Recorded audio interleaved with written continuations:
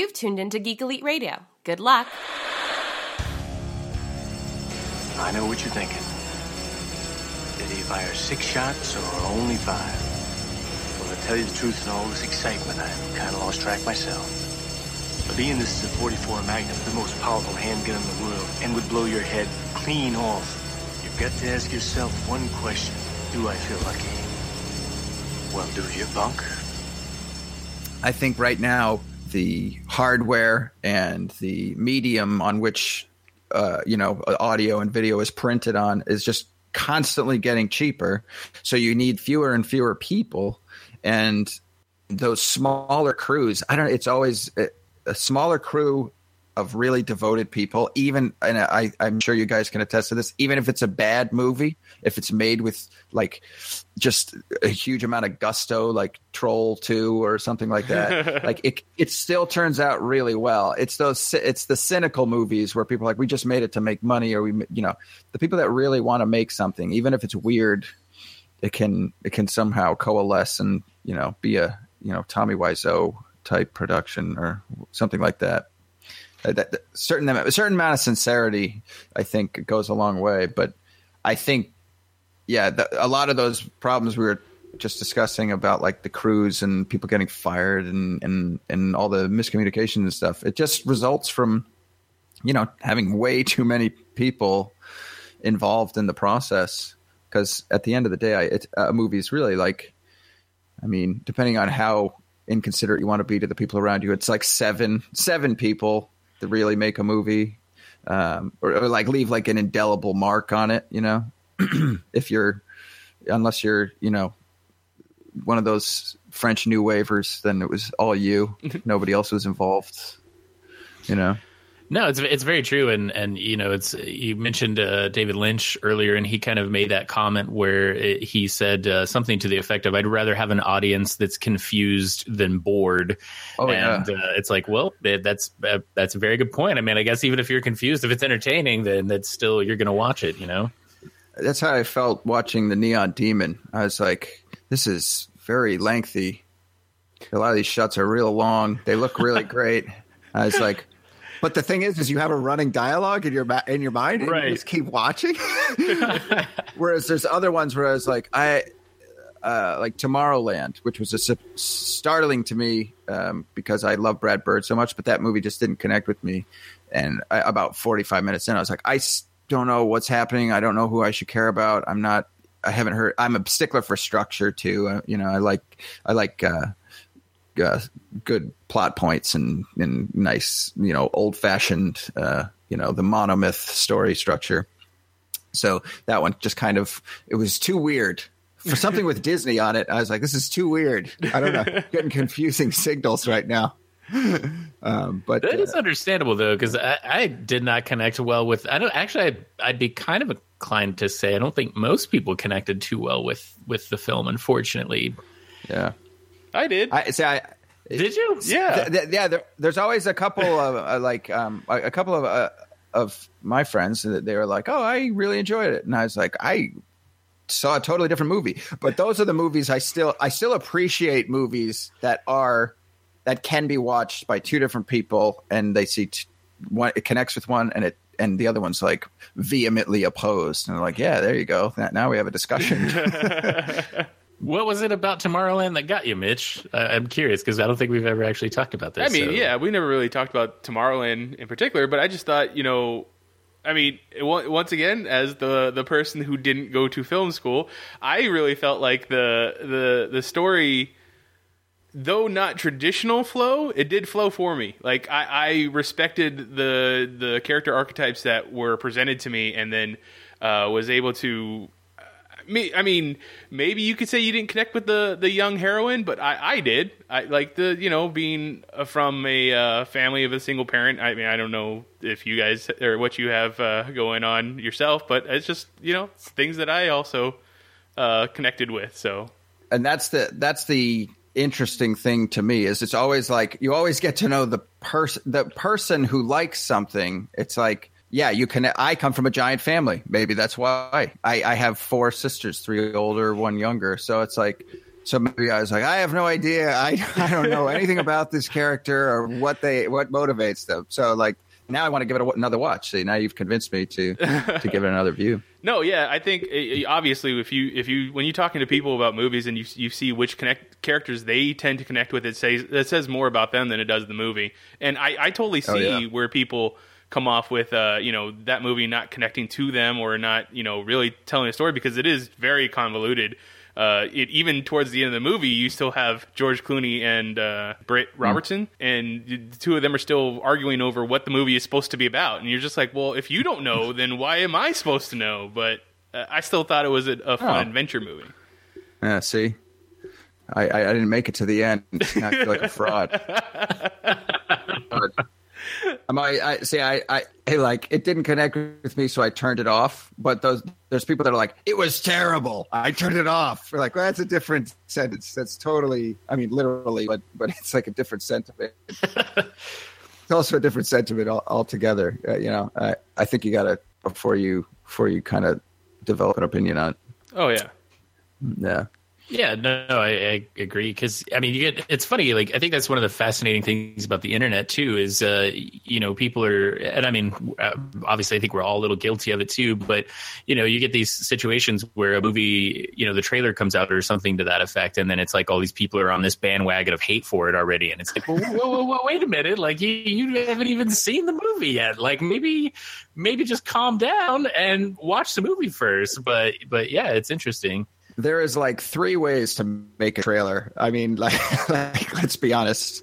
Right now, it's like the thing that I'm tired of is the stripped down piano version of a theme I've heard 8 billion times in my youth. Like that's right now. It's like, oh, Ghostbusters 1 did it. Oh, if I could get into 2 seconds about talking about Ghostbusters, I haven't talked to anybody about it. I didn't see the movie, and I'll explain why. 2 title cards into that first trailer. It says, however many years ago, whatever it was, 30 years ago. 30 years ago, whatever. yeah. Is that, yeah, I think that's what they put up. And then they say 3 scientists saved New York. I'm like, hold up. Or they said 4. They go 4 scientists saved New York. I'm like, wrong. Winston Zeddemore was just there for the paycheck. That's right. So that's 3 scientists. So either your marketing team is like, oh, people are too stupid to know that Winston Zeddemore wasn't a scientist. I was like, or they don't care. I was like, either the marketing team doesn't care or they think people are too stupid. And I was like, either of those things, no, I will not be going to see it. But that was, I was so livid when I saw that title card because I was like, insulting.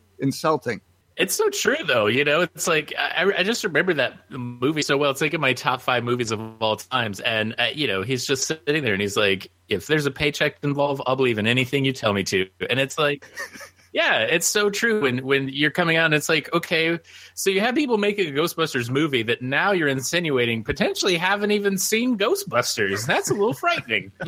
Yeah, absolutely. Well, we're getting into like very weird, deep stuff. What's going on with the industry. But there's a whole thing with China and now that they're letting in movies and stuff. But one of the things that I read somewhere, and this is when I was like, oh, that's very true. And I was like, now I don't know what to think, because marketers might be, Bill Hicks had his feelings. I share some of those on like marketing and advertisers and stuff like that, or just they're just trying to make a buck. There's nothing wrong with that on a surface level, but then their goal is to make money. Got it. In China, now that China's just letting in these movies, all these remakes are originals over there.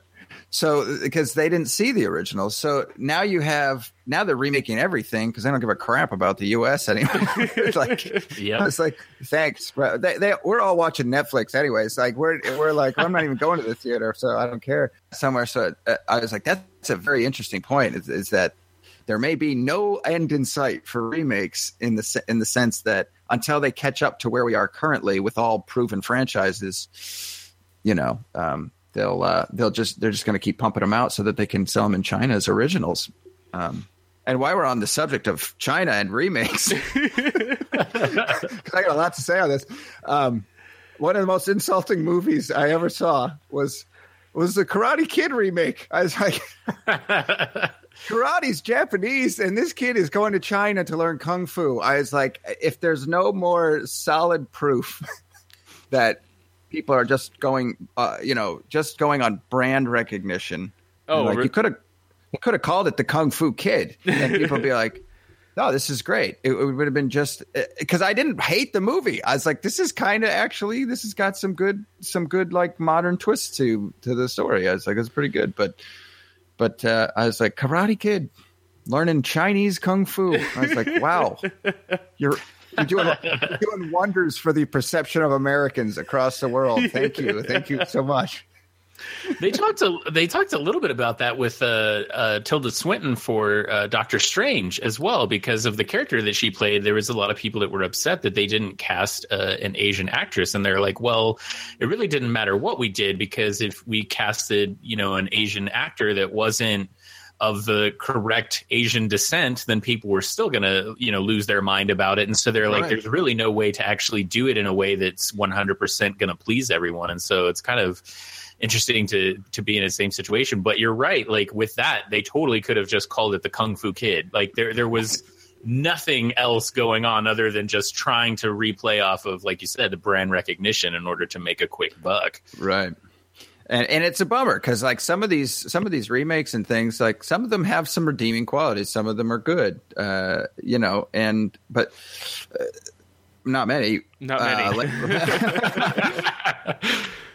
But then you have like John Carpenter's The Thing, which is a remake. But and I think this has been talked about elsewhere on the internet recently, was that when you're remaking something, remake something that didn't do well. Like find out where they went wrong and then remake it, so that at least you're drawing on something, but you're improving what was already there. Like, why do another draft of the same thing or dumb it down so that it connects with more people? I just I don't know. But it all kind of goes back to, unless you're making the movie to make the movie because you like making movies, your motivations become totally different. Whether that's good, bad, or indifferent, that's a different conversation. But when people, when someone's like, I have to make this, and then you're like, okay, this guy's insane. Get him a budget because he's going to go crazy if he doesn't make his movie. And I think everybody has at least one good one in them, because I mean that truly, because the first one where you feel like you really got everything is going to be the best one, and seen by people is always kind of, that's the original statement. It's the new voice that's out there, and we're bored with hearing all the similar. Right now we have like a whole generation of directors who are copying people who copied people, because like Spielberg and Lucas were like, I'm copying the serials of the 30s. And everyone was like, all right, cool. And now people are like, I'm copying those guys who copied the serials of the 30s. And they're like, I've seen this before twice. So it's not interesting anymore. It's tough. So, I heard a Simpsons writer, I forget who it was, but they said when they steal from a movie that's in color or a TV that's in color, that's stealing. But when you steal from something in black and white, that's homage. Which is a really great point, I think. It's pretty accurate, I would say. Yeah, definitely is. Now we have like we had black and white film, then we had color film. Then we had like the VHS revolution, and now we're having this digital revolution. So now I think you can steal from things that were shot on film in color pre VHS era. I think that now you can steal from there. So then what you're telling me is that you're going to be remaking Attack of the Killer Tomatoes next. I would love to see that. It's like good practical effects, though. If they pull out the CG crap. I would watch it. That's for sure. I would actually. I mean, those are those schlocky kind of horror movies and stuff. Those are the things you remake. Like, let's get good actors together this time and do something like really interesting. But But the way the trend is now is like you'd have to do that, but in VR, because like that's the thing that everyone's rushing to try and do now for no reason. Like people don't understand you have to have a justifiable reason to film it in VR for a story reason, or otherwise you're just doing it and it really doesn't add anything. That's absolutely true. That's absolutely true. What are you, before we get into VR, because that's where we're heading. Sure. What are your guys' thoughts on VR? Is it a fad, or is it? It's interesting. Is it here to stay? I think it is. I think it is going to be here for a while. I think there's something, eventually, as we look throughout all of history with everything, there's something that eventually will come along and replace it. So I think it is going to find its place for a while. I just don't know if it's going to find its place in the film world as much as everyone's hoping that it will, or trying to shoehorn it into. I think there's potentially certain. But I genuinely believe a lot of people are just trying to shoehorn experiences out there. So, yeah, I think it's the same as the 3D movie right now in theaters. Both of them do have their places, but it's just not there yet, and there's no reason for anybody to be jumping up and using it like you said, Richard. Right. I think the thing that. It faces two big problems. One, people wouldn't wear Google Glass. What makes you think they want to strap a whole thing to their face? It's probably not going to happen. Until it's hands-free, I feel like it won't really catch on. The film application is very strange to me, in the sense that like you said, they're kind of trying to shoehorn it maybe where it doesn't quite belong. Like VR to me is great for like playing Oblivion or Elder Scrolls, just some sort of RPG type of thing where you are creating the character as you go. That has phenomenal implications, because then you can have basically one little director on essentially every different story arc or storyline that branches off that character might interact with, where they can focus on just those people that it affects. The thing about film is, like, to me, film is closer to painting. Like, and that's a very old fashioned notion, but I'm kind of a John Ford type of person. Like he's one of the masters, and he gets forgotten about, I think, sometimes. So people are always saying Kubrick, Kurosawa, and those types of guys are the first names. Hitchcock, first names on the list, but John Ford is kind of been forgotten. I feel like he's pretty good. I'm on a tangent now. Anyway, so if John Ford did a VR film, no, I don't know how that'd be a hell of a Western. Yeah. Actually, Red Dead Redemption, as done by John Ford. Yeah, there we go. It would be much more. There would be a lot more dinner table scenes. I'd still play it. I would too. I bet they'd be very engrossing, and the compositions would be done in such a way that you'd be like, I know exactly what's going on without even having to listen. Absolutely. Which I think if we can mention my web series here. Absolutely, that's what we're going to talk about. Are we on the air right now? Are we recording this, or are we just having a conversation? Yeah, no, we are. I just let it roll. So yeah, we can cut out whatever we want and use whatever we like. I think that's the best way to go about it. But to mention the web series, I was making that. I had started on the idea and started developing the idea of like, can I do that? Could I do something entirely by myself? I mean, how long would it take? How long could I make it? How good could I make it? All those with what I have. When I was doing that, I was also torrenting films like Korean cams online because I couldn't afford to go to the movies or anything, but I still wanted to see what was happening. And I remember I watched, it was right around when Mad Max Fury Road came out, which, I mean, if you don't, at this point, if you're hung up on something about it or don't like it, you're just plain wrong. That's me right here. That's me. I don't like that movie. Mitch doesn't like it? Mitch doesn't like it? I don't know. All right. But fair enough. I'm willing to listen to what you have to say. So we're good. Of course, I make that statement with tongue firmly in cheek. But, because I have a couple of friends who also weren't into it, or like not initially. They were like, it's overhyped, and there's things in the news I don't like, And I was like, well, you can pass that and watch the movie. The movie aside, talking about George Miller's style, I was working on my thing, and I've always been a more visual type storyteller, always thinking about the shot. Dialogue is I was like, I realized that when I'm writing and I go, I don't know how to communicate this visually. I go, dialogue. And then I put down some dialogue.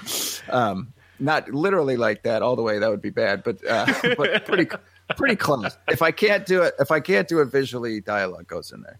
And I was like, but this is such an old fashioned, boring, most people are like, there's no talking. This is boring. But the thing is I think audiences have gone so long without somebody of that type of style, like George Miller's a very visual guy. He's been making films, but not adult films. He's been making kid films, for so long that are all animation. Mm-hmm. So when that came out, it was like, it was such a kick in the pants for me, like in a good way. Because I was like, awesome. I was like, there are people out there that still like this style, like this visual style of storytelling, which I am incredibly partial to. Why am I listening to people talk? I'll just listen to a book on tape or listen to the radio. My feeling is like, I'm here to look at pictures for an hour and a half or 2 hours. And listen to sweet sound mixes. That's it. Like on a gut level, that's how it hit me. So that came out when I was working on the web series, and that was kind of a big. It was kind of like a eureka moment where I was like, hey, like, I mean, I was gonna make it anyways, the way I wanted to make it, but it just made me feel like more at ease. Like I was like, I think there's other film people out there that like the visual side of storytelling, or understand that there's a different style out there besides just the dialogue driven. Because we all like, I enjoy the Joss Whedon and the Aaron Sorkins of the world, where every character sounds the same, but it's still very entertaining to listen to. Yeah, I think go ahead. A lot of modern filmmaking and modern movies, it relies a lot on telling the audience exactly what it is they need to know, as opposed to letting them interpret the movie or what's being shown to them. And you're right, I'm one of those people that is a Whedon, Sorkin, worshiper, and I love their dialogue, but I totally get what you're saying, and it's obvious in your short film or your web series that how you wanted to portray the story, and I though I come from that field of loving dialogue, I still enjoyed your web series quite a bit. Thank you. The web series kind of ends right when it's getting going, which is what I was kind of doing or trying to accomplish. And like, if I can get it, the story going, and then all of a sudden, and the characters and stuff, and you feel the episode part 4 is kind of like, I was like, this is the sellout moment. This is where I go full on Hollywood, and now comedy is coming in and dialogue and stuff. But I wanted to get some dialogue in there at the end, because I was like, it's not like I don't like dialogue, I'm like, but there's just so much fun in the visual stuff, like you said, where you get to project so much more meaning onto the images when there's nobody's telling you how to interpret them. I actually may still do this, but I want to do a comic book out of the first episode, all 4 parts, and do a comic book where there's an internal monologue, the character's thinking. The thing is like, then it becomes far less open to interpretation than if they were just empty panels on page after page after page. So part of me is like kind of toying with that idea. I want to see what it looks like in print wise, if it had no bubbles versus if it did, or maybe I'll just leave empty bubbles and everyone can make their own story. A choose your own dream of me adventure. Right. So, and speaking of the web series and the visuals and all that sort of stuff, what was it that kind of fired you up to create this? I mean, were you just sitting there one day and a bolt of lightning went off and a lifetime of failure? I mean, in a sense, yeah. In a sense, the thing that motivated me most was that sinking. I just turned 30. Actually, it was a number of things. One of not the least of which was a friend of mine died of cancer, and he was 31, but he lived life very, very fast. Like he was one of those guys where everybody was like, well, he got it all in. You know, he had a kid, he did all the. I was like, you know, he was just one of those guys. However, the thing that really affected me was the fact that his symptoms before he was diagnosed was severe back pain. He had like stage 4 cancer when they found it in his spine. So his symptoms were back pain. And at that point in my life, I was sleeping on floors, but my back really hurt a lot most of the time. So that will happen. So I'm already going through this kind of, should I give up on the film world and kind of go more this corporate route and get a job with an established company where I was in Boston at the time.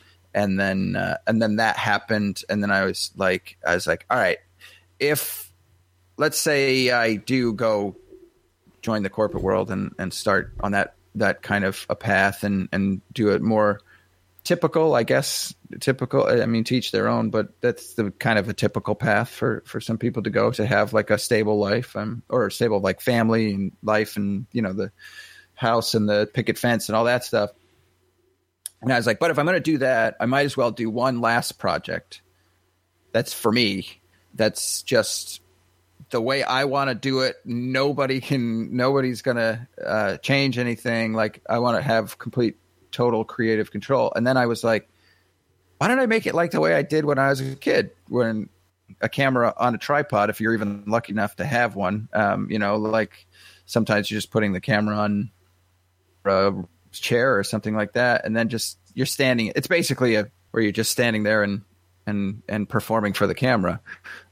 So I was like, I'll just cut on action for every single shot and just pay attention to where the composition is. Maybe I can get it to work. And then I shot some tests and then do trailers. And then the trailers were like, people were like, are you really doing this? Because this looks interesting. And then I was like, yes, I am. So then I started like taking some of the test footage and like even looking at like, oh, how can I reshape the story to make this footage work? So it was a very weird kind of process where I was coming at it from all angles because I was editing in the evenings. But yeah, that ultimate kick in the pants to get going was just a culmination of things. Not the least of which was just wanting to do it. I just thought it would be fun. And then I started doing it and I was like, this is stupid. Why would anybody, if you had told me it was going to be as much work as it ended up being, I wouldn't have even started. I'll be honest. Yeah, I'll be honest. I wouldn't. I would be like, don't, that's my advice to everybody.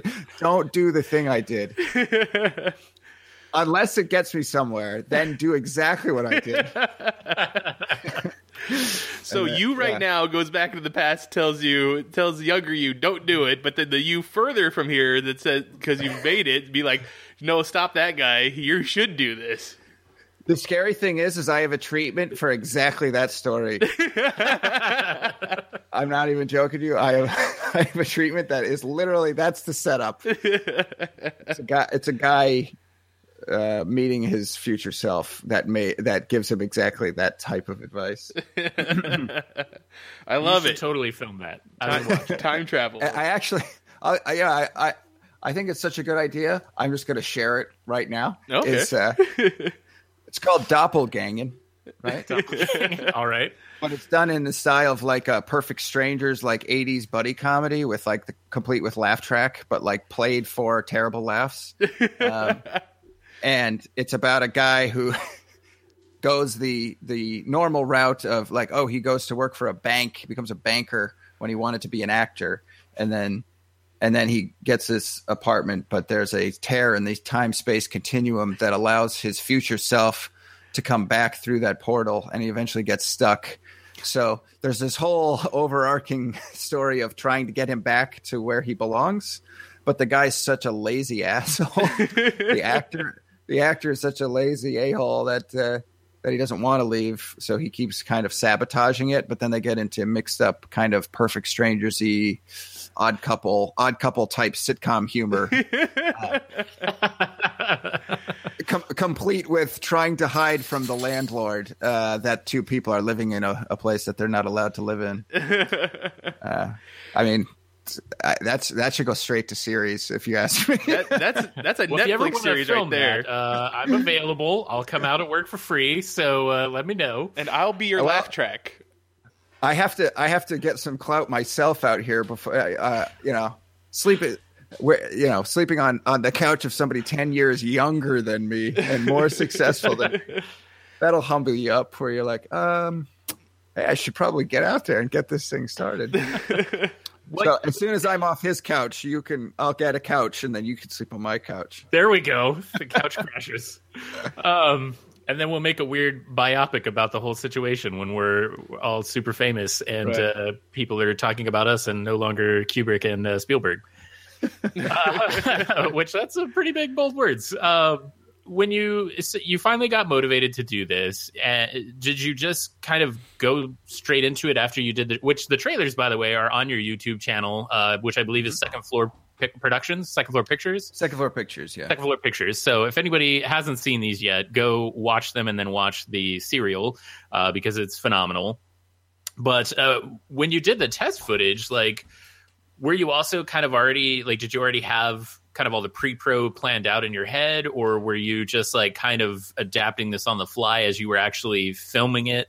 It was a combination of things. One of the things I started doing was I started writing a very dialogue-based people, like, that scene in Sunshine where you have all the, the mathematicians in one room and everybody's presenting their case for why or why not. Like, I love scenes like that where everybody represents a different type of sect of the audience. They're like, I agree with that guy. And then some people are like, I agree with that guy.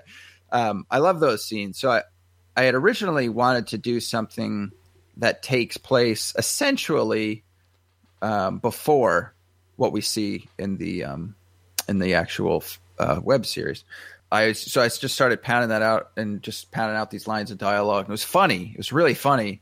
And then I was like, this is silly. Ha, ha, ha, I'll make it a comedy, And then I started doing these shots and stuff. And I was like, I should paint the Nerf gun and make it real serious. And then I was like, no, I'm going to leave the Nerf gun the way it is and make everything around it look like it had a budget, or like make it look good, so that people are like, what? They're distracted by that. Like, everybody mentions the Nerf gun, but nobody mentions my jeans or my motorcycle helmet. Like, that was the stuff where I was like, oh, good, it's working. Because on the internet, it's all about conversation and comments, and I was like, those are the comments. What's with the Nerf gun? Why Nerf gun? God, it would have been better without the Nerf gun. And I was like, this is perfect. Yes, more comments. I love it when a plan comes together. Yeah, it feels wonderful.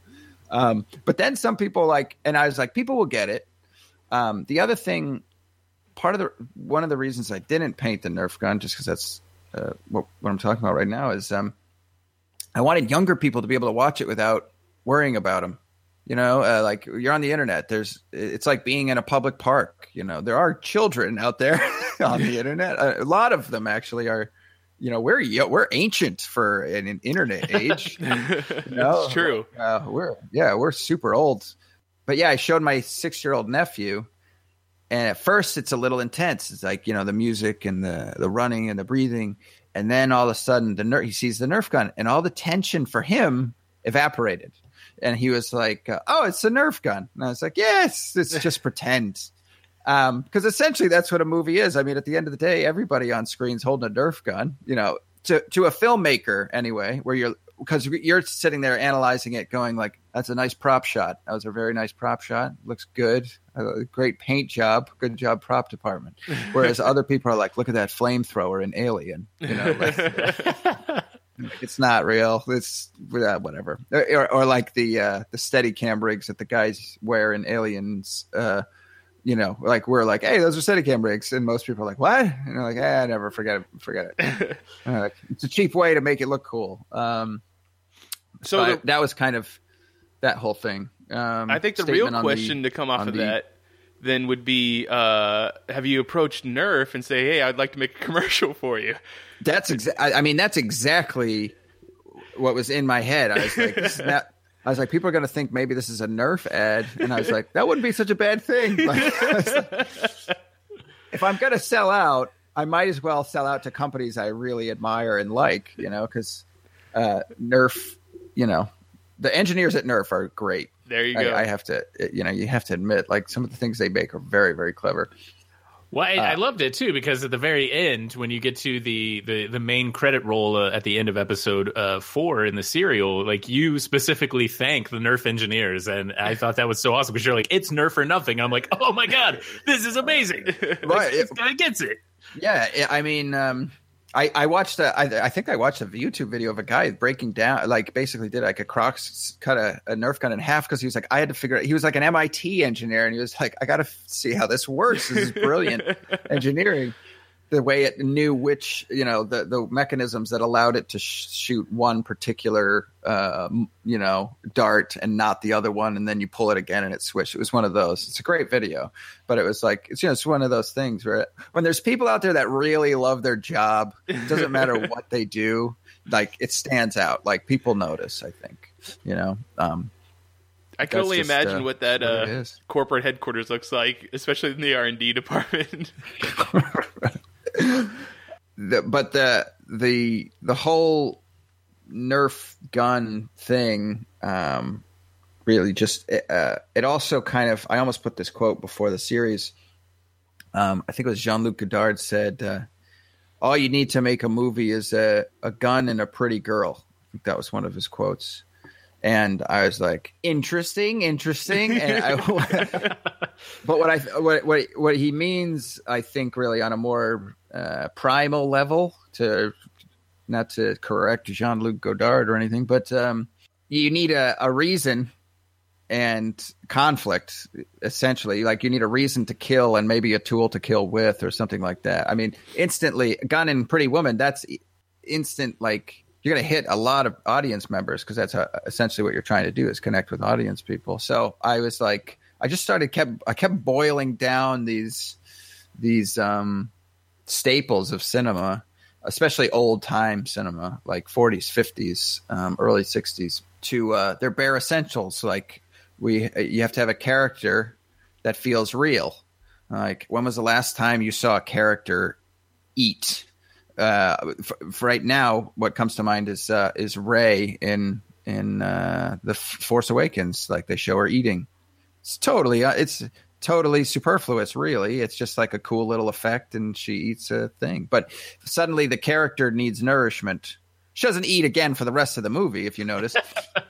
but when you introduce that character, if you want people to connect with them, there's got to be something that I think that that normally goes by people in their everyday life, and that's why then it became like the eating, like showing him eat. Like, how's this guy eat? He doesn't poop. I almost put some fart jokes in there, because I was like, all he's eating is beans. I was like, he would be farting. Like, that's just the life that he would be leading. But then that was in earlier drafts when I wanted to play up the comedy, and then I just kind of started I was like, I could put it in sound effect wise if I want to. So now next time you watch it, when he's eating beans and it cuts to the wide shot, picture a fart noise. Picture a fart noise in there, and you'll be like, oh, that is kind of humorous. Especially since he's like unhinging his helmet, like maybe he's farting in there and he's letting out that stench. I don't know, but that's where the real money is, fellas. We're doing the fart jokes on the podcast. Hey, Mel Brooks did it. Why not us? Right? Right. that was the thing. It was like create a sympathetic character. That's kind of a goal, and then that was what I came up with, was just showing the mundanity of what he has to do in order to just to survive.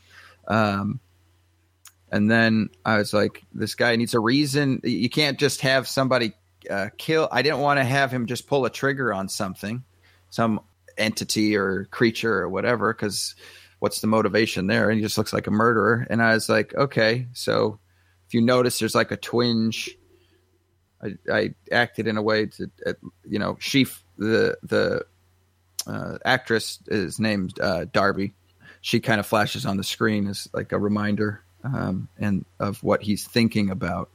Because I didn't want to cut away from the scene. I'm not big on like cutting out of a moment like that, but I wanted to reiterate that he was thinking about her.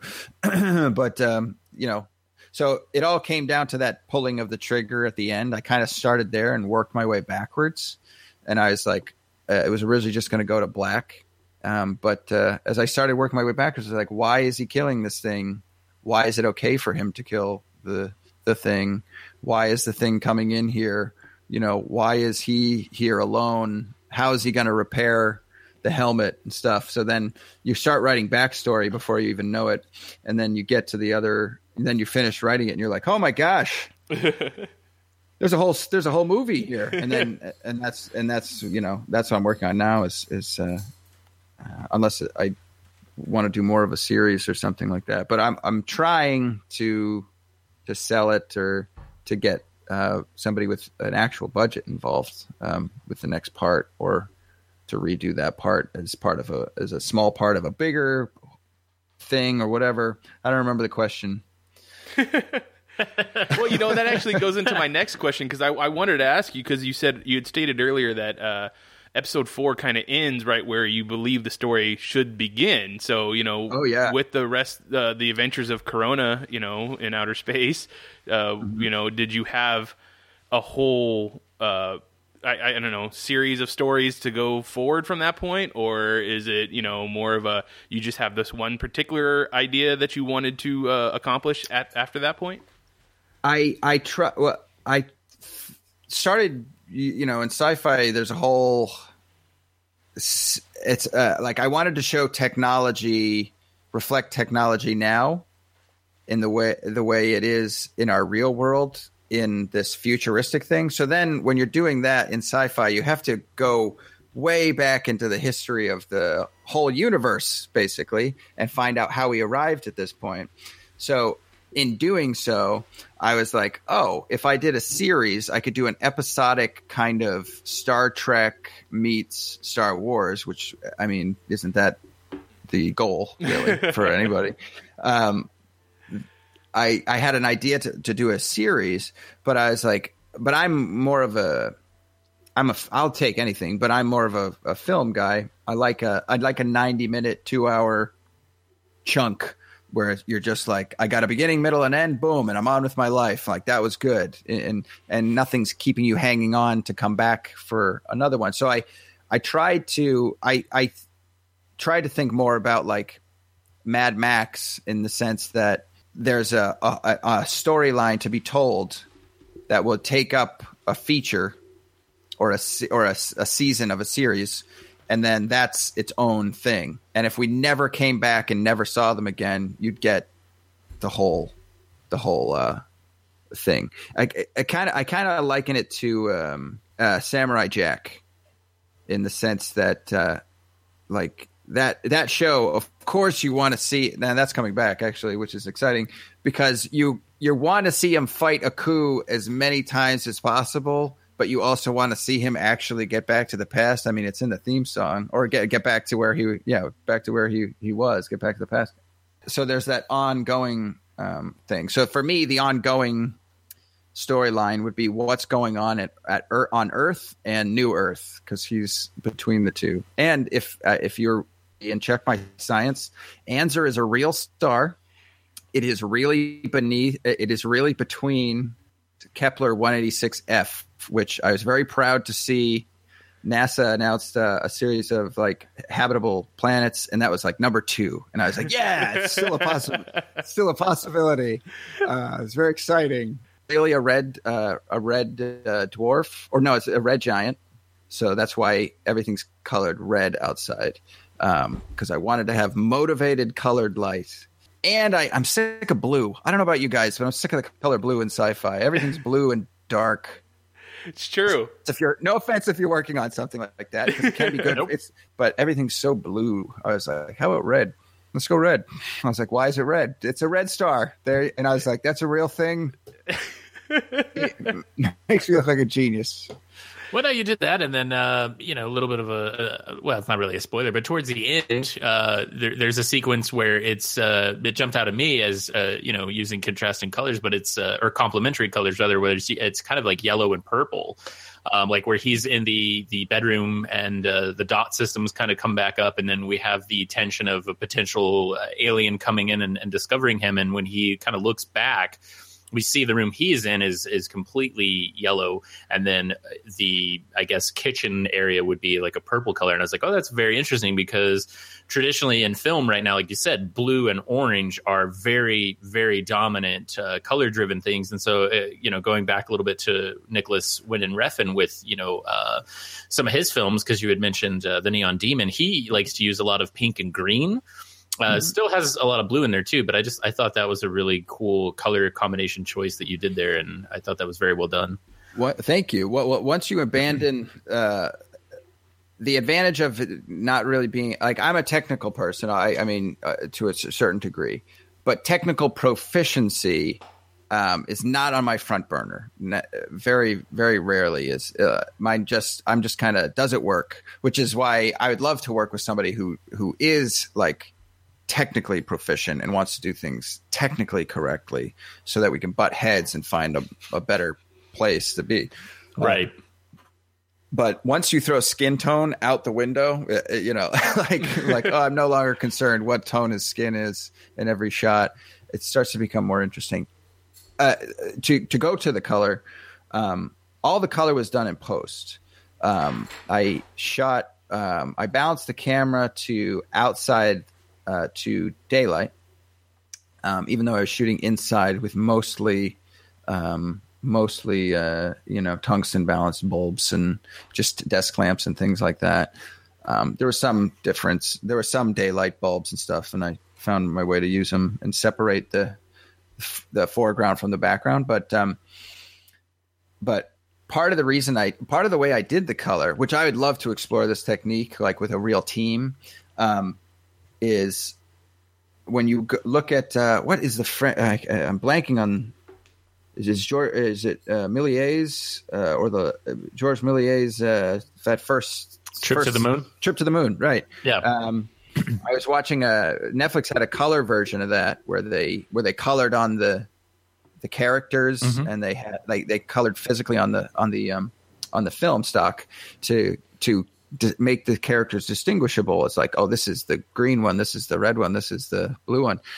And basically, I had watched that recently, and I was like, I bet I could just do that digitally if I'm willing to trace and hide my matte lines and stuff. And then I was like, well, if it's in the dark, it becomes a little bit easier to hide those matte lines. And I was like, and I really wanted to just have a silhouette of the hero. I love film noir and stuff where it's just like, that guy in the hat, that's the guy, that's our guy. And then it's just like, he's wearing that distinct hat. Everyone has a very distinct hat. And that's why I like, Batman, I think, is such a great noir character because he has a recognizable silhouette. So I wanted to do that. So the character's outfit just became black, which normally you'd never do. But I was like, it works for my purposes because I can hide all those lines and separate the character from the foreground and background. So essentially, I was doing that's painting over film stock, but digitally in After Effects by just selecting certain sections. It took forever. And I'm working on an over-the-counter MacBook Pro from 2008. With in CS5, I used CS5, which doesn't have any 3D, doesn't have any real 3D modeling capabilities and stuff. So there was some I had to go through frame by frame and kind of build certain things in a way where I was like, no one would ever do this. If you, And then the rendering times, guys. Oh my gosh. I can imagine. That would be pretty bad. See, it's all coming back to, I haven't talked about it in a while. and now I'm getting terrified at the mere thought of doing anything like that again. But yeah, the color, thanks for mentioning it, because that was one of those things that took a long time to make it look like it didn't take any time at all. Yeah. Right. And I think you did it really well, too, because there was a lot of times where I found myself, not the first time I watched it, but probably the third or fourth time that I watched it, where I was really kind of being a lot more analytical and trying to control myself to stay out of the story and not get pulled back in. Yes. Perfect. Yeah. No, you did an exceptional job with it. But I was looking at it and I watched it again today, actually, just to kind of be really fresh and prepared for this. But there's a scene where, you know, Corona goes into the bathtub and there's seemingly like a war or you know, some sort of altercation going on between this alien and something else outside, and the light shifts from kind of this magenta to green tone and back and forth, and I was like, well, I know he did all this on his own. Like, that's a pretty interesting accomplishment. And so that's kind of where I went, is I was like, well, he must have just done the color for all the light in post. But then I was thinking, like, my gosh, like, that is a tremendous undertaking to do that. And so I think I definitely think it worked the way that you wanted it to, because it comes off very organic within the film as to why that light change would happen like that. Mm-hmm. And that the light change was all motivated, but from the story, like the character being, you know, the inhabitants are, I'll tell you, like, you can gather this from watching it, I think, but they're bioluminescent. And so I wanted something that was bioluminescent. And it's also reacting to something inside him. Mm-hmm. I won't necessarily tell you what it is, because I think I haven't seen this idea explored really in sci-fi, or at least discussed in such a frank and, I don't want to say nihilistic way, but it's not exact. It kind of shatters the illusion of happiness for some people. I don't know. You know, some people don't want to have that shattered, I guess. Understandable. But yeah, it seems very non-romantic. The idea seems non-romantic, when in actually I think it's somewhat the opposite. It's a very romantic idea. But yeah, so the character being bioluminescent, I was constantly trying to find. I was like, you have a green light coming in, and then where would it hit? Like, which parts of the frame would the light be hitting? And so I used kind of a sharp lighting to get those lines on the and a difference of exposure, so that you can see, like, this is clearly a light coming in. And then I would just trace those lines and do like little traveling mats for certain sections. And to give you some idea, the last shot during the credit sequence with all the asteroids and stuff was that took 2.5 weeks, solid straight. Didn't touch my computer for any other reason, just letting it render. And I was like, this is too long. It's like, it's way too long. With each passing day, I was like, it's going to screw up, and then I'm going to lose all this time. And it's just because there was so much going on and so much keyframing over the course of long periods of time. I was like, if I even, you know, do one thing wrong, I have to do this whole thing over. So it took a long time to get to that point. But then I was like, once I had it there, I was like, all right, I'll just take a break for 2.5 weeks while this thing renders. I sent that to a friend who is a colorist, and he was like, that's too long. It's too long. Don't ever do that again. You're insane. That's insane. Well, and speaking of that same scene, there's another question I was going to ask you about, just in terms of technically how you accomplished it. Because I kind of, again, knowing that you created and kind of were the only one there doing this, I think it's pretty awesome. But in that same sequence, there's a part of the window where like the glass blows out and hits Corona in the head. And I mean, like, how did you kind of accomplish that? I mean, that's got to be pretty challenging when you're the only one there. Yeah. So those shots actually, with the close up of the eye, this is when I was pretty proud of myself, because once the camera came into the apartment, I never wanted to shoot it from anywhere but inside, except for, one or two moments, because I really wanted to get that claustrophobic trapped feeling. The shot of the eye when he's peeking around the corner is actually shot into a mirror. It's the camera going into a mirror and back at him from inside the same room. And what I did is I took a piece of like a plastic lid from like a storage bin that was kind of frosted glass, and I cut out little pieces from that. Then I put those in a baggie, and then I tied off that baggie to basically make a squib, and I tied it into an air tube, which I then hooked up to an air compressor just for like cleaning a keyboard, and then I taped it all up to where the glass would shatter from, and then I had the can below camera. So I'm acting like I'm not about to shoot myself in the face with glass, which was not easy. Because I kept anticipating. I had to do it several times. So I kept, you're anticipating getting. And then on the third time, I went, I'm shooting plastic at my eyeballs. I was like, maybe I'm overcommitted to this. I was like, maybe this is why CG was created, right? And I was like, I should stop doing it this way. Now, I did use one of the takes where it really did go off, but it wasn't exploding quite far enough. So I took one of those takes, and then what I did is I threw in I had this green screen poster board that I just had like taped up and covered that section where my head was. And then what I did is I just stood off camera and threw pieces, and then took the green screen out, put my mat back on, my shot back on, matted back in. And then I just kind of did a little bit of matting around some of the pieces flying.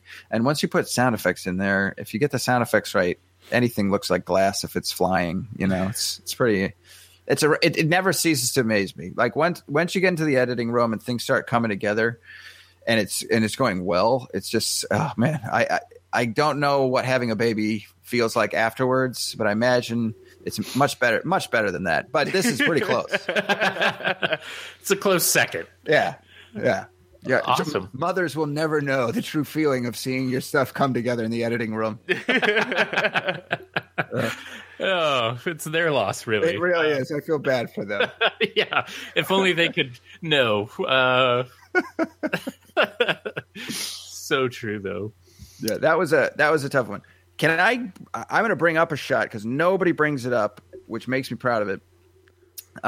Is at the end of the first part, there's a shot that's in the reflection of the helmet that rack focuses. Actually, I was going to ask you that. Like, not only, okay. I was going to ask you how you also did the rack when you were laying there about to, potentially gun down any threats that came through the door. Right. So basically what I did there, this was an accident. I had originally shot that. I wanted to do a first person from inside the camera or inside the helmet with the reflection of my face on the outside. That was the original shot, the way I conceived it. But when I edited it together, it just didn't feel right because you can't get a camera inside a helmet. I mean, unless it's like over here and it's got like, it's over to the side and it's got like a big wide angle lens on it, which they do in like, or like the shots in Iron Man. Like, there's ways to do it, but it didn't quite work in this instance. And so I had shot this footage from point of this POV footage, and then I was like, "Oh, wait!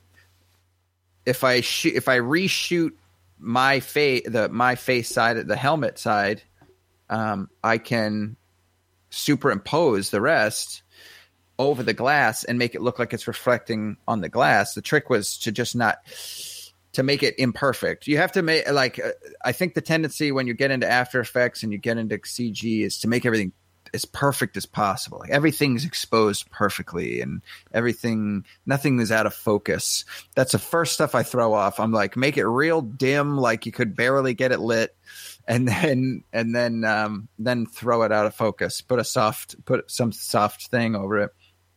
So basically, I had shot all of those things, and then I shot the scratch on the helmet separately as well. I took the visor off the helmet, shot me straight through, nothing obstructing my face from the camera lens. Shot a plate of my head, reacting, looking in different spots, which took forever because I had to lay down. I had to lay down in the helmet to make sure that the camera and the helmet were still, and they were locked off. Then I had to look like I was looking at a door that wasn't there, and I made myself these two eye marks to look at, and then I shot the scratch from the helmet separately with just against black to get a different type of matte feel out of it, and then I took the footage I shot from the POV perspective, and then orchestrated a digital focal pull. So everything that's being blurred is done digitally, and most of it I shot out of focus too, so that when it lands, it was a really out of focus shot. It's hard to explain, I guess. I hope I'm explaining it correctly because I'm not really. No, to the person that didn't go to film school, it sounds all perfect to me. So I understand. Okay. That was another one of those that kind of evolved over time because I was always like, well, I can always cut it. Like, I was like, I'm editing this, so I can always, if it doesn't work, just cut it. Like, it's tough to edit your own stuff, but if you can learn how to let go of stuff that you shot as your own editor and really focus on story, I think there's nothing better than the person who's like, I know we spent 3 days getting the shot, but it doesn't fit in now to the edit, so let's get rid of it. It's tough, but it's important, I think. So, yeah, that shot I was particularly proud of, mostly because, and you're the first person to have mentioned it, because nobody mentions it. Yeah, it blended in. It blended in nicely, I thought. No, I would not have guessed that's how, because I remember seeing it and I was like, oh, that's, and had it just been, a web show or something that, a whole crew had worked on, I probably would have not even thought about it. But the fact that, like, knowing going into it that you did, pretty much everything by yourself, you see that moment, you're like, well, wait a minute, like, how's that even possible? Like, and then you start kind of trying to figure out how you would do something like that. And it makes sense when you describe it. But yeah, I mean, that's very impressive. And it looks very natural within the space, within the story too. Thank you. Yeah, I think it's all geometry and setups. Like, there's the part where he's looking up at the windows towards the end, and the inhabitant is walking past the windows to come to the door that one last time at the climax. And like that, of course, I would rather shoot with like a pan or something, but I had to cut back and forth. And I was like, I had to get all the eye lines right. So like it was six setups for like 3 seconds. 6 setups for like 3 seconds, shot over the course of 2 days because it's just me. So I was like, my God, I could have shot this whole thing in like an afternoon if I had a crew, and I had the proper equipment. Maybe, not an afternoon. That's an overstatement. But yeah, it got to the point where I was like, no one's gonna even notice. I was like, this is gonna be so obnoxious that people are like, oh, that was good, like that. They watch it and they go, that was good. And you're like, oh, thank you. I'll just be over here just eviscerating my guts because that's the worst comment I could get right now. It was good. Yeah. I was like, if people were like, it's terrible, you didn't get this part right, I was like, I wish I'd pushed myself further to get that part right. That feeling where someone picks that one thing where you're like, oh, maybe nobody will notice, and then they're like, hey, what's wrong with this thing? And you're like, that was somebody else's fault, totally not mine. They're like, funny story about that, this is what happened, right? No, but you're right, and I think that's better than just that, or when you ask for feedback and somebody's like, well, it's different. It's like, right. what does that mean? Like, that's not, if it's bad, just tell me it's bad and we can work on improving those going forward. But if you just don't really get feedback, it's very difficult to know what you actually accomplished and what didn't work well for the audience, because you're right. It is easy to become distracted by your own intentions as a storyteller or a filmmaker or any artist, I would imagine. But when you see that audience connect with it in the ways that you hoped, you're like, okay, yes, I did this right. And that's very rewarding. Absolutely. And I think there's a certain tendency. I think more practical filmmakers immediately recognize the need for a commercial success, especially in the beginning of your career, if you want to make it a career. Right. And the funniest thing I've always noticed because I like to go to like really small little independent film festivals where they're just showing shorts from the area, and it's nobody that may even some hobbyists, not even people that want to necessarily do it as a career. But whenever I go, and this is true of all festivals, even big ones, the ones that do the best with the audiences are the most commercial ones by definition, Yeah. But you have all these indie filmmakers who want to do something experimental and new and interesting. And those are the ones I go to see. Those are not the ones that get awards but some guys like, I shot a entire video from the perspective of a dog. I'm like, awesome, I'm in. Like, I want to see that. That sounds interesting.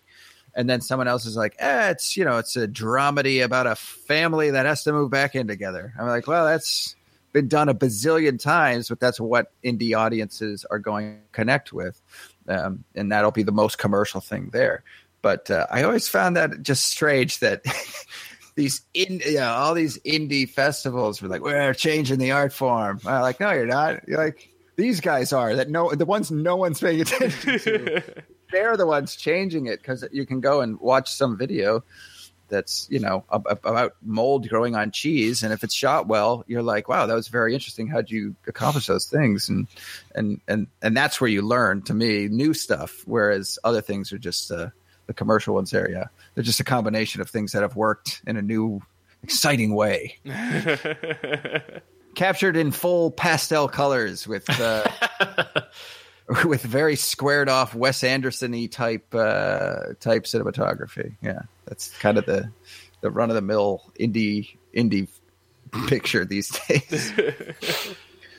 It's very true, though. Yeah, not that there's anything wrong with that. If it serves the story, awesome. But that was I bring that up just to tie it back into with the color and stuff with Dream of Me and the cinematography and things. I was like, by definition, it's going to have to be different. But that's really how I like to shoot. I don't like to move the camera much if I don't have to. I like to keep things very still. And I thought, wow, you get the sense that this character is really alone because he's really alone.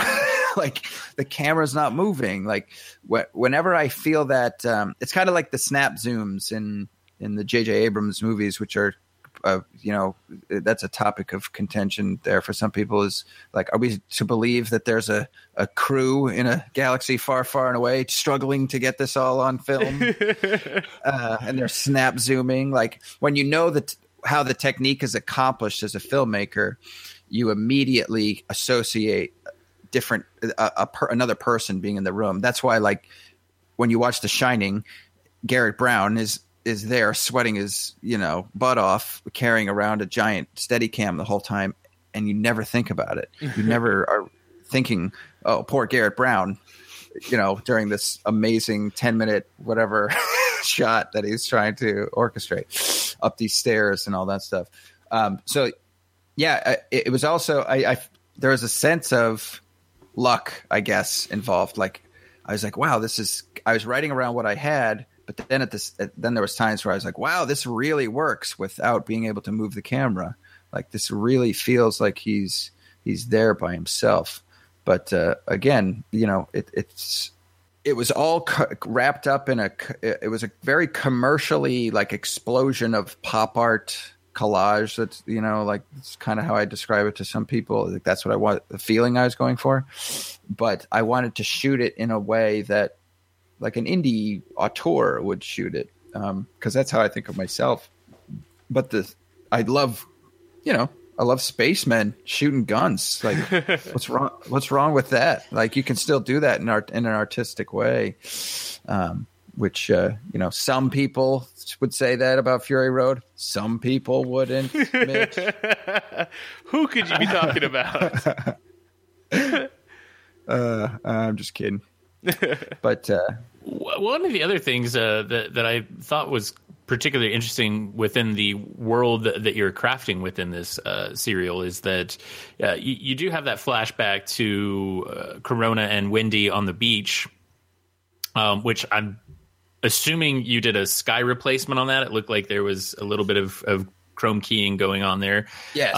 But the thing that jumped out at me more than anything, but behind that, was the wardrobe choice for Corona and Wendy. Is it's kind of got more of that World War II type of era going on, and I was curious because obviously, spoiler for anyone who hasn't watched it, and go watch it before you listen to me say this if you haven't seen it, and then come back to this.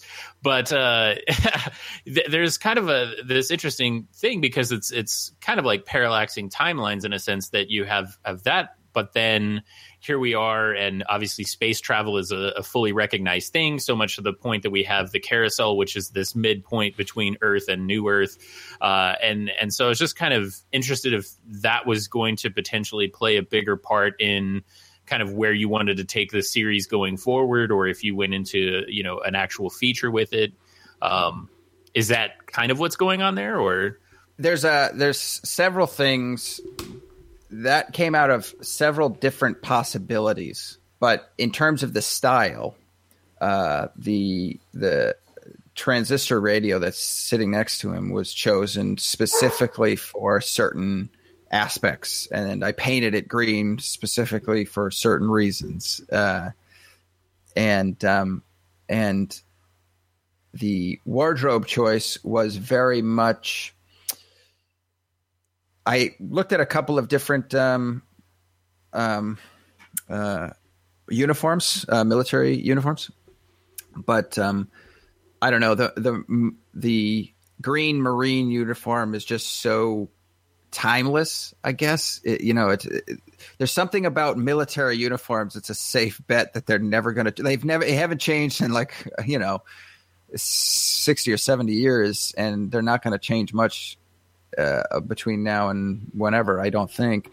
So I was like, that's kind of a safe, non-specific wardrobe choice. And I also just that it also was very much a Norman Rockwell type of moment where I was like, beach, the bride being left as the warrior goes off. It's just very much that whole kind of, like I was saying before, just like breaking down, very much those standards of old movies. It's a very romantic idea.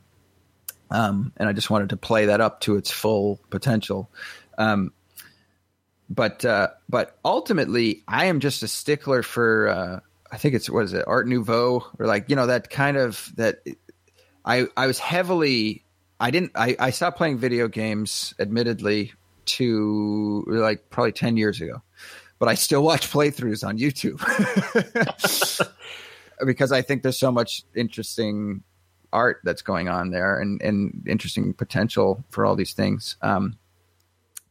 But the BioShock look, I was like, wow, that is so awesome and distinct, and like that steampunky look was so cool. But I was like, can I get that same kind of vibe into basically a cyberpunk world where things are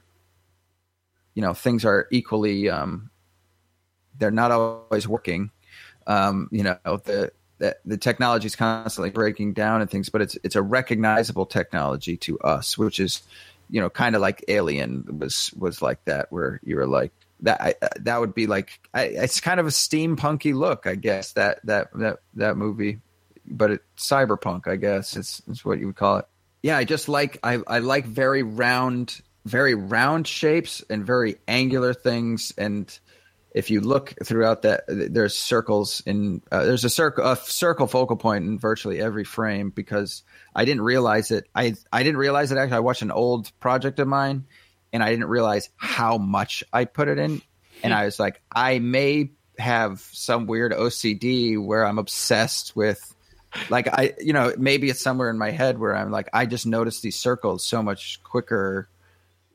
Now I will watch it and I'm like, holy crap, they're everywhere. Like, I was like, good Lord, it's just angles and squares and circles all over this thing. And there was a lot of conscious effort to do that, but then then you forget, or either you forgot you did it or you weren't realizing you were doing it for other shots. And you're like, holy mackerel, this looks troublesome to me, because I didn't realize what was going on in the shot when I shot it. Then psychiatrist or something, like, am I obsessed with circles? And well, whatever, I am, but it's a good thing, I think. Yeah, it just plays into Dot. I mean, Dot she is essentially, I like to call her Hal 9000's spunky little sister. I think that's a great parallel, actually. Yeah, because that's a state. I never considered myself a science fiction person. I love watching science fiction. I guess that's all you need. But I would never think of myself as like a studier of the science fiction as a tool, because it's not really a genre. I think you can do a Western in space. Like, science fiction has to, it has to be relatable. I think, like, Star Wars isn't science fiction to me. It's science fantasy. Like, there are science-y elements to it. There's a certain amount of real science-y stuff in there in certain places. But like Star Trek, science fiction, Star Wars, science fantasy. Like, I guess that's the way I look at it. So this was one of those, like, I was like, can I get fantasy elements into more of a science fiction setting? And that was kind of where I was going in terms of style and stuff. One of the things I did want to get, one of the reasons I shot it the way I shot it, and that whole dream, I call it a dream sequence. Some people call it a flashback, whatever. I call it a dream sequence on the beach. One of the things that you see there is there's a little bit of a reveal about the characters, her specifically, maybe how you're supposed to view her, or how I view her, or how I view love or marriage, or all those things, because you'll notice that, like, as you go through the movie, things that are angular are bad. Things that have angles and lines are bad. Things that are circular are safer and human. I mean, that's a pretty popular art style. But so you'll notice that the Corona spacesuit is a series of circles. There's circles on both sides of his head. There's this line down the middle, which is actually his mohawk, because he's like the biggest punk rocker in the galaxy. That was kind of like, as I was describing him, that becomes more evident as like the story goes on. But and then on the sides, which I didn't do a great job on either side of his eye, you'll notice it's semicircles, and when those are both on, you have essentially a full circle, which is what happens to the story. The story comes full circle at the end, and then all these things. But the bird cage, there's a moment with the bird that flies past the sun on the left, and it kind of distracts your eye in the middle of having basically a bride stare you in the face who's sad, and your eye gets distracted. I thought it was kind of a nice duality where you have this free bird on the left side of the screen, and then on the right side, she's wearing what's called a bird cage veil, which is a series of diamonds essentially at that, and then you have that rack focus down the fence at the end, and there's this whole thematic element of a caged bird that keeps coming back, and some of the lyrics of "Dream of Me" deal with birds and things like that. There's just a lot of flight and freedom versus captivity, and that was what I was feeling kind of at that moment in my life, where I was like, I am in a basement apartment in Somerville, Massachusetts, which is near where I grew up. I moved away from there when I was little, but when I moved back, I was just like, I felt like I was on a different planet. I was surrounded by 3-story houses that were like overcrowded with a glass ceiling over them. And I put a literal glass ceiling over a bunch of houses in space. And I was like, I'm going to deal with like I was like, how can we stack the odds against this guy so badly that anybody would want to see him succeed? And that's essentially, I had a friend who interpreted The Last Shot as kind of a Twilight Zone-y ending, or like I always saw it as somewhat comedic, darkly comedic, where here we are, we're super motivated and we're going to get off a defunct space station with no way of flying and being hunted by aliens. I was like, that's where I want to join a character. I want to join them at that moment where I was like, wow, this guy is screwed. I'm glad I'm not this guy. And then you feel, then the audience feels better about themselves and their own situation, I think. Yeah, I would agree. And you do have some of those moments in there, too. One of the major ones that jumps out is when he has the crack and it's leaking air out of his suit. You're kind of in that moment of like, oh, yeah, I've seen a lot of science fiction and that is never good. Right. It's just that terrible moment where you're like, what is going to happen? And even at the ending, you're right. You get to the end of that and you're like, okay, he's ready to go. We've got Dot repaired and all that, but where is he going to go? Right. His ship crashed. Is it serviceable? Like, is he going to be able to get off this thing? Is he waiting for people to come rescue him? Like, how many more, aliens are on here? I mean, there's so many questions that leaves you pondering, but yet still in this hopeful, positive way. Like, it's a very interesting situation that you've painted at the end of this that I think a lot of people that watch it are going to be like, yes, I'm hungry for more. Like, let's do this. So far, that's been kind of the gist of what people say is like, I'm very excited to hear you're doing more. I don't know in what capacity. I might have to do it animated or, because I was like, that's as much as I could do with nothing, like, I mean, I have ideas for more characters and things. I did think of a great opening to the next one where I could blow my entire budget on the first 3 minutes. Blow my entire budget on the first 3 minutes where people are like, that was great. And then like the rest of it takes place in the dark, It's just find a location where he's just wandering around in a basement for most of it. I might still do that. Actually, I may still do that. I was gonna say, but those first 3 minutes, though, whew. That's the thing. It's like you got to give them just enough where they're like, "Whoa, I'll keep watching." But once you become aware of that, like some of the TV shows, like I couldn't stand Knight Rider because I was like, all they do is stand around in offices and talk to each other. I was like, "Where's that car? Get that car out here." And start chasing bad guys, but they're like, we don't have that in the budget, dude. We do that maybe twice a season.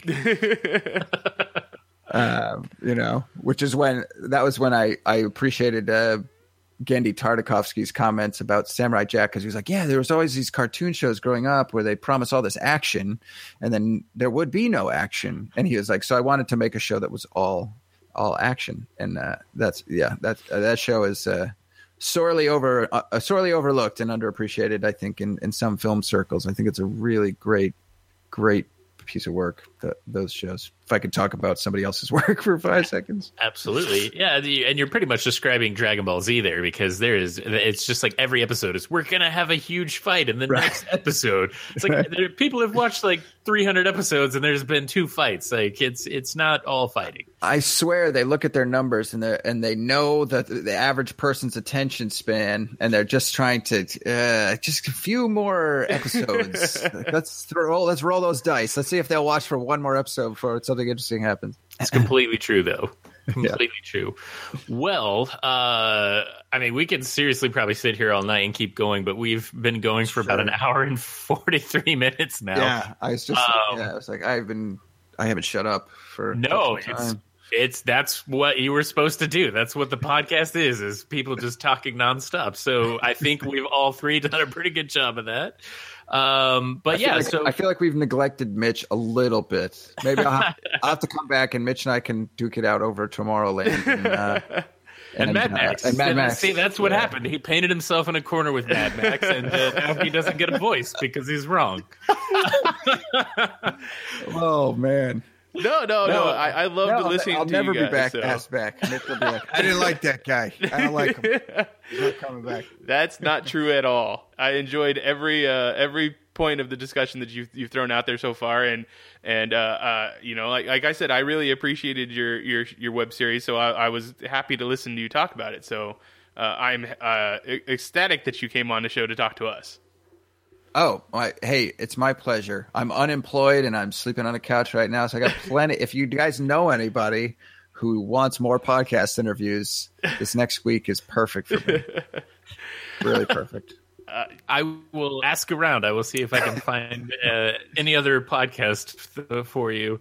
Honestly, we should just even have you come on and just do one where we just talk about, you know, movies and directors and things like that. Because usually our show's just very free flow. We usually don't try to outline anything. And I think a lot of that comes from, you know, the fact of our other shows that we have on, you know, Geek Elite Radio, and that we do typically is a little bit more structured. So I think with this one, we wanted it to be very just, you know, conversationalist. And I don't feel like there's a lot of podcasts that do that. So maybe we can get you back on one of these days to just shoot the conversation about random films and why we watch and what we like and things like that. I think it'd be fantastic. Yeah, I'd love that. I love it's hard to discuss your own work because once it's done, you're like, just watch it. Just watch it. And, you know, just watch it and make up your mind. But that, unfortunately, that's the biz. It's you sell the idea, then you film the idea, and then you sell the idea again. Yeah, 1,000 more times. 1,000 more times. Right. You're probably ready to just move on to the next thing.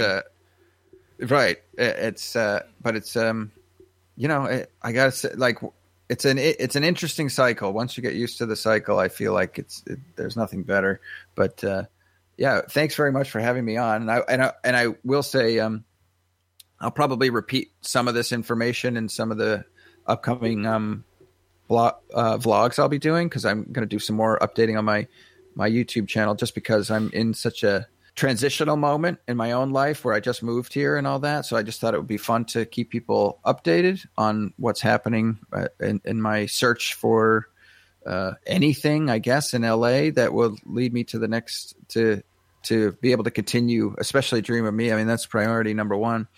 But I will also be doing a series. I'm doing a series called In a Single Shot, which is kind of linked to, or there's a coming soon link on the end of the web series. But basically what I'm going to do is go through every single shot and write on the screen and kind of explain how it was made and what I use. I just feel like that visual thing is the type of thing I would want to see. I would want to see somebody go through and say, okay, this is here for this reason, and we use this to do this, and yada, yada, yada. I just feel like you don't get that kind of close attention to detail from like a commentary or something where you can actually see the shot. So I will be doing that series. So hopefully people want to watch that. No, I think that's fantastic, because you know, that's what we were originally trying to do, something similar with you. We just couldn't get the technical part of it down in time, but we're going to try to live stream at least one of the episodes and then kind of have you deconstruct it as we went through. And I think it's great that you're doing that, because one of the biggest things that kind of bugs me about a lot of these films going like digital purchase with like things like iTunes and Amazon is that you lose a lot of the special features. And for me, like, one of the best parts of like owning, you know, a Blu-ray player and a DVD player was to be able to sit down and like listen to the writer and the director and the cinematographer, whoever, talk about the film and why they did certain things, or, you know, like crazy anecdotal things that happened while they were filming. And I think it's really fantastic to see that you're going to kind of do that with this series, because I think you have a lot of great content there that people, you know, I mean, arguably I'm not like, you know, majorly into film yet in terms of a career with it, but you know, I've seen a lot of it. I've worked on a lot of things, and you know, there's still those moments where I look at other people's work and I'm just like, like how did they do that? Like, right. That's pretty fascinating. And so I think, it's one of those situations where you can put that out there and potentially grow a community of other like-minded, independent filmmakers that can really kind of learn from each other and grow experiences. And so I think that's great that you're doing that. Thank you.